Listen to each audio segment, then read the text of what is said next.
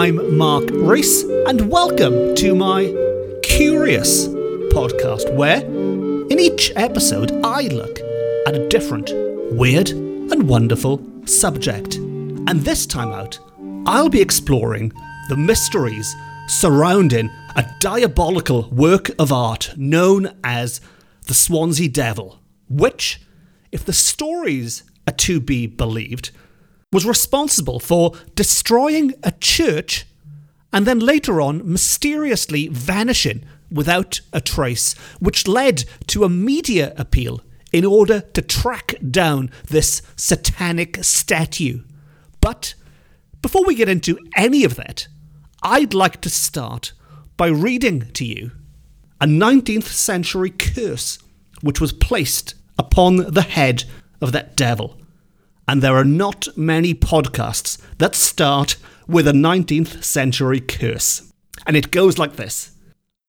My devil will be able to leer and laugh, for at some time in the future he will see St. Mary's burn to the ground. Yes, that was the 19th century curse, and that will make a lot more sense when we come back to it later on. Now, of all the subjects that I've written about and researched, I think the Swansea Devil would have to be, if not my favourite, certainly in the top 5. And I think what I love about it the most is the way the story weaves historical fact with elements of folklore. And best of all, this isn't some ghost story of some imaginary creature out there that may or may not have existed. The Swansea Devil does exist. I know exactly where the Swansea Devil is right now. And if, after listening to this story, you would like to come face to face with the Swansea Devil, I can tell you exactly how you can do so. Now, before we go into the story and the facts of the case, I think it's worth giving you a detailed description of what this devil looks like. Because while you can pop on and do an internet image search right now and have a look at this devil, which I would recommend you do if you can, looking at a work of art on a monitor screen, on a phone screen, is never the same because, first of all, it gives you no idea of scale. You could be looking at William Blake's The Ghost of a Flea, which is a minuscule sort of 8 inches by 6 inches, or you could be looking at Michelangelo's Sistine Chapel, and they would look the same size on the screen. And also, the colours go all a bit weird and you don't know what angle it's been photographed from, especially a work like this, which is a sculpture, which means there are different sides to it. Are you looking at it from the front, face on? Are you looking at it from the sides? Are you looking at it from the back? And so on. Also, what is it made of? Well, in this case, the Swansea Devil is made of wood. It is a wood carving which dates from the 19th century, and it's about 3 feet high, so about the size of a toddler if it were placed on the ground. But of course, it's rarely seen sitting on the floor. Appearance-wise, it does resemble a devil. It may or may not be a devil. I'll come to that later in the podcast. But it has all of the elements you would expect to find in a sort of modern day or 19th century depiction of the devil. It has horns on its head, a bit like a goat would have. It has that sort of quite distinctive goatee beard, which he is indeed stroking with one of his hands, or at least is leaning his chin onto one of his hands. It has that long forked tail, quite a chunky tail in this case. His tail is almost the width of a leg, which is curling round to the front. And the devil has a smile on his face. So this is clearly a devil that is, he's thinking about something amusing, or something that certainly tickled to this devil, put it that way. And this is the object we are talking about. Now, onto the story, and what I'll do, I'll whiz through the entire tale, historical fact, folklore and legends, all mixed up into one. And then we'll pick it apart at the end, where I can tell you what is real what may or may not be. And what is, I think, quite exciting about the Swansea Devil is this is a story which is not finished yet. This continues to evolve. People are still researching and developing new facts about this wonderful work of art day after day, which, fingers crossed, hopefully will lead to a follow-up podcast at some point. But let's begin with the story of the Swansea Devil, which starts in the 19th century in, unsurprisingly, Swansea, which, as you may or may not know, is a city in Wales. It is the second biggest city in the country, although for the purposes of our story, in the Victorian period, it was still a town. And at the centre of this town, then, as today, was their centrepiece church, a church called St. Mary's. And the decision was made to rebuild it. The tender was opened to find an architect to rebuild this most prestigious of churches. And while several local architects put their suggestions forward, it was awarded to quite a celebrated English architect called Arthur Blomfield, and his major works included being the architect for the Bank of England, and he designed the Royal College of Music in London. So this was not an unpopular choice. The people of Swansea, on the whole, were pleased to have such a prestigious architect taking care of their treasured church. But there was one man, at least, who was not happy. We do not have his name, but we do know he was a local architect who felt seriously aggrieved that such a lucrative contract should be given to some outsider coming to Swansea, taking work from, as he saw it, local architects. And as time went by and the church was built, he did not forgive and forget. He stewed in his hate. And then the perfect opportunity for revenge presented itself. The plot of buildings directly next to the church became available. He snapped them up, demolished them, and then built his own buildings on that ground, which now towered over St. Mary's new church. And on the facade of that building, in the centre, above the windows, staring directly down at that church, he placed a wooden carving of what appeared to be a devil. He had placed an image of God's greatest enemy on the building next door to his new church, staring defiantly at all of Christianity. And upon that devil, he placed his curse, which we opened this podcast with, and that was, "My devil will be able to leer and laugh, for at some future time he will see St. Mary's burning to the ground." Now that devil did indeed look as if it was leering and laughing. It had a twinkle in its eye as it stroked its chin with a big grin on its face. And it was left there to oversee the church until, some half a century later, that prophecy came true. That church burnt to the ground, and that devil survived unscathed, watching on. It was in 1941 that fateful day arrived at the peak of the Second World War. The Nazis were sending their planes towards Britain to destroy what they considered important strategic areas, and Swansea, with its bustling harbour, was considered an important port in the war effort by the Germans.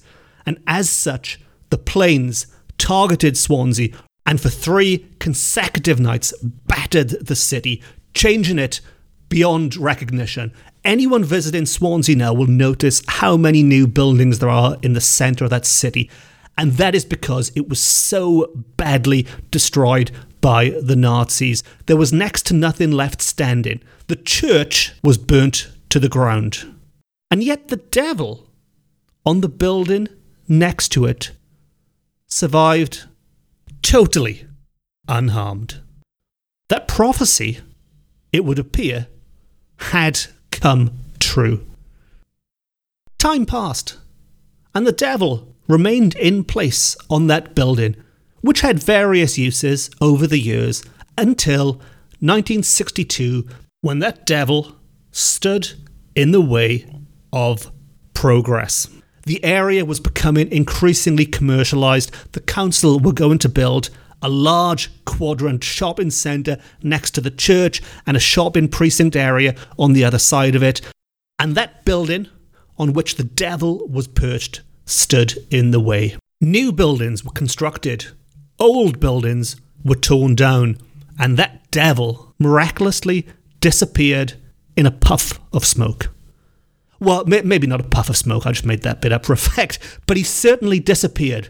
Nobody had any idea where this devil had gone until the 1980s, when my former employers, the South Wales Evening Post, the local newspaper for Swansea and the surrounding area, published an appeal to ask for any information on the devil's whereabouts. And in a dramatic twist of fate, there was one man who lived in Germany, and as luck would have it, just happened to be back in Swansea when that article was published, contacted the Evening Post and told them where they could find that devil, because he was apparently no longer in Swansea and no longer in Wales, but gathering dust in an antique dealer's in Hereford. Now, as a quick aside at this point, I should point out that there is some confusion out there as to where exactly this devil was during this time. But when I initially began researching this, I was told that the devil was actually in Gloucester. This is a mistake, it was actually in Hereford. But in at least one article that I published, I did say Gloucester. This has been picked up by other people, and a rumour has spread that the devil was in Gloucester. This is not true. It was never in Gloucester, it was in Hereford. But anyway, back to the story. It was in Hereford, and the Evening Post, a former colleague of mine, a journalist called Chris Peregrine, along with a photographer and historian, they went to Hereford, they picked up the Swansea devil, and they brought him back home to Swansea. There was, of course, an issue to be dealt with when they got back to Swansea, and that was where to put the devil. His former home had been demolished, and there was now a shopping quadrant and a shopping complex and things there instead. And it was decided the best place to put that devil would be in the shopping centre. Now, this is where I personally enter the story, because at the time I was quite young in the 80s, but I first encountered the devil then because he was placed above the entrance of Swansea Market. And so anyone going into the Quadrant Shopping Centre and walking into the indoor market would see this statue of a devil looking down at them. And for an impressionable young person, that's an image that sticks in your mind, being watched by a devil as you go about your shopping. And so the story was wrapped up for a while. The devil was back home, or rather it had a new home in the Quadrant Shopping Centre. But it never really stayed still for long. It started its new life above the market, where I remember seeing it, but it would then disappear and reappear in various vantage points throughout the centre, peering down at other people as they went about their shopping. And for quite some time, up until quite recently, it was actually placed on top of the shopping centre, facing directly towards the church, just as it had done in the 19th century. And part of the curse, so it is said, I think this is a later addition, but it does state that the devil should always be looking in the direction of St. Mary's Church. So wherever it is placed in the world, it should be turned to face towards that church. All of which brings us up to the current day, when the mystery took another unexpected turn. Now, it was a few years ago when I was researching a book called The A to Z of Curious Wales, which has since been published. And one of the subjects I wanted to include in that book was the Swansea Devil. And so I popped along to the Quadrant and noticed this devil had disappeared once more. So I made some inquiries and spoke with the security and people there, and they were very helpful, but nobody had any idea where this devil had gone, or they certainly were not telling me if they did know where this devil had gone. And for the sake of the book, The A to Z of Curious Wales, I simply had to say that, it's in the Quadrant somewhere. It moves around a lot. At the time of writing, God knows where it is. It's disappeared again. Now, call it sod's law, but whenever you write a book, or whenever I write a book, I should say, somewhere, something in the world is going to happen that will make some part of that book out of date before it even hits the shelves. After sending this book off to be printed, I had an excited message from a friend of mine at Swansea Museum. And turns out the reason that devil was no longer on display in the Quadrant shopping centre is because it had been kicked out. And it now had a new home in Swansea Museum, which is just a 5-minute walk away from the Quadrant. Now, this was fantastic news, because what this means is that the devil can now be cared for by the experts. It's well over 100 years old and it's made of wood. It needed the proper TLC to make sure it survived. And also, it meant that anyone can visit the devil whenever they choose to do so and look at it eye to eye, as opposed to the Quadrant, where it was a bit hit and miss whether or not you'd see it. So that is all great. The only downside of it going to the museum is that my lovely new book was out of date before it even hit the shelves. And just to really rub in that mistake, my launch party was actually at the museum. I launched that book in the museum. The devil was with me when I launched that book. Maybe he was laughing and leering at my mistakes. Maybe he had also placed his curse on me as well. I don't know. But luckily, that has been corrected in the second print onwards. So if you were to buy The A to Z of Curious Wales now, and unless you go out and buy some second-hand copy, it is correct, and it does say that the devil is now in Swansea Museum. And it is since being in Swansea Museum that some, what I think are very interesting new details have come to light. One of the most interesting things for me personally happened during my book launch there, when a couple, a man and a woman, came along and they brought with them a printout of a photograph to show me. Now, it turns out that the lady had been born and raised inside the house on which the Swansea Devil was perched. At the time, it was a family business. I believe the family business is still in Swansea on High Street now.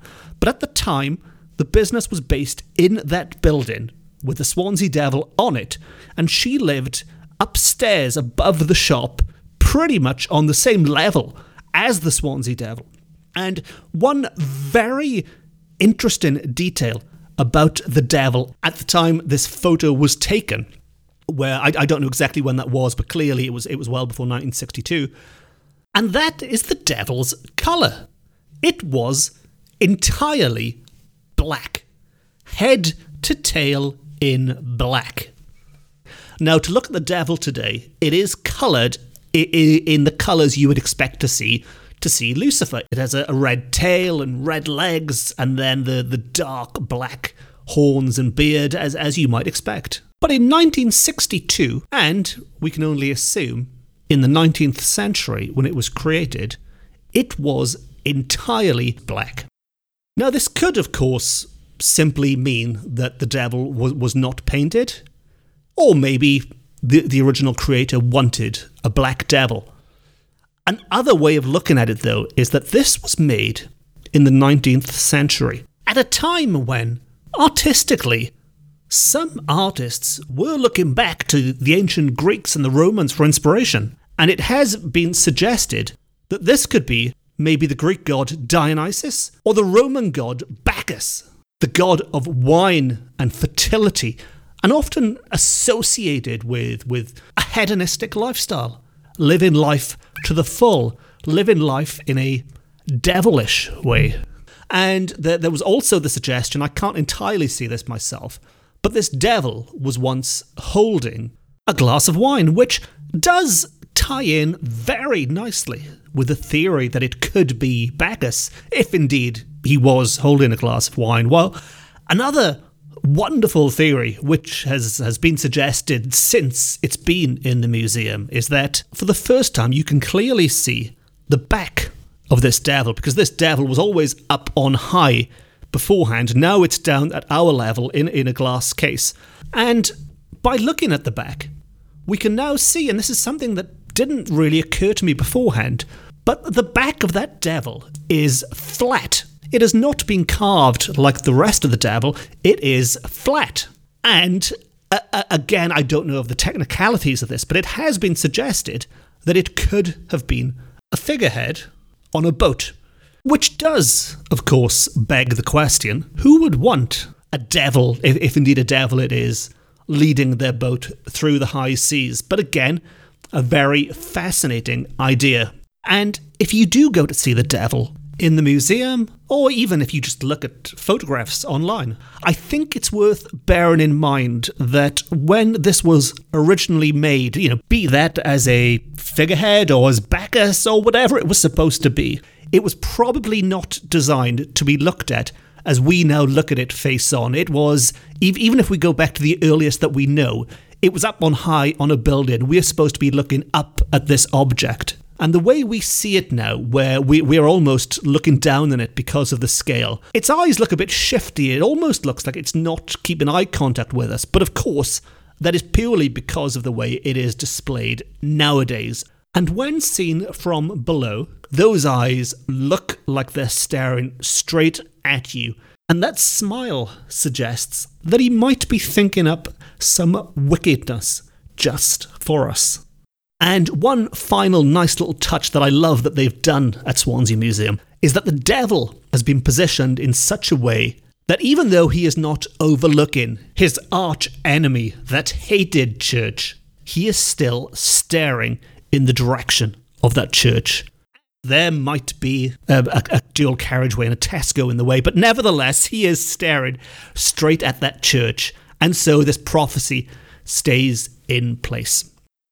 Now, I like to wrap up my podcasts by asking if anyone out there has any of their own stories they'd like to share about the subject. But in this case, I already have some new stories which have been sent to me. This really is the tale that keeps on giving, the Swansea Devil. Now, the first one is that I have it on good authority from somebody with a very keen interest in Swansea history, that they can remember seeing the devil pre-1962. And it wasn't entirely head to toe in black.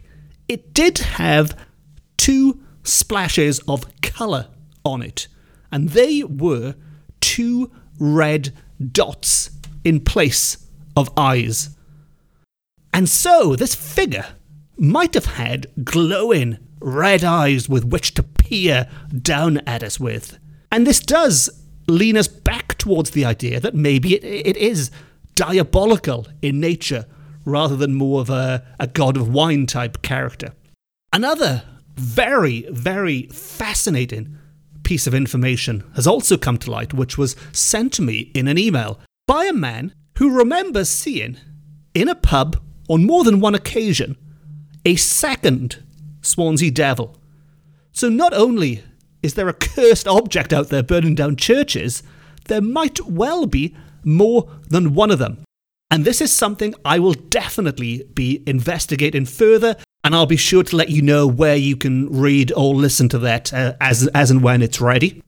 And I should also point out that while I've focused on the Swansea Devil for the purposes of this podcast, there are so many more interesting curiosities to be found in Swansea Museum, which is this wonderful, old-school, traditional museum that doesn't have to rely on silly multimedia gimmicks that nobody really wants, and I'll be looking at some other items from their collection, I imagine, in the podcasts to come. All of which brings me to the obligatory request that you hit the subscribe button if you have enjoyed this podcast. There are lots more on the way, lots more myths and legends and ghosts and folklore. So if you hit subscribe, you'll get an alert so you know when each episode is ready. And also, after listening to that story, please bear in mind that while we may laugh at them now, some of these 19th century curses do come true. And remember, my devil will be able to leer and laugh, for at some time in the future, he will see St. Mary's burn to the ground. And he did indeed. Thank you very much. Diolch yn fawr iawn. Nos da.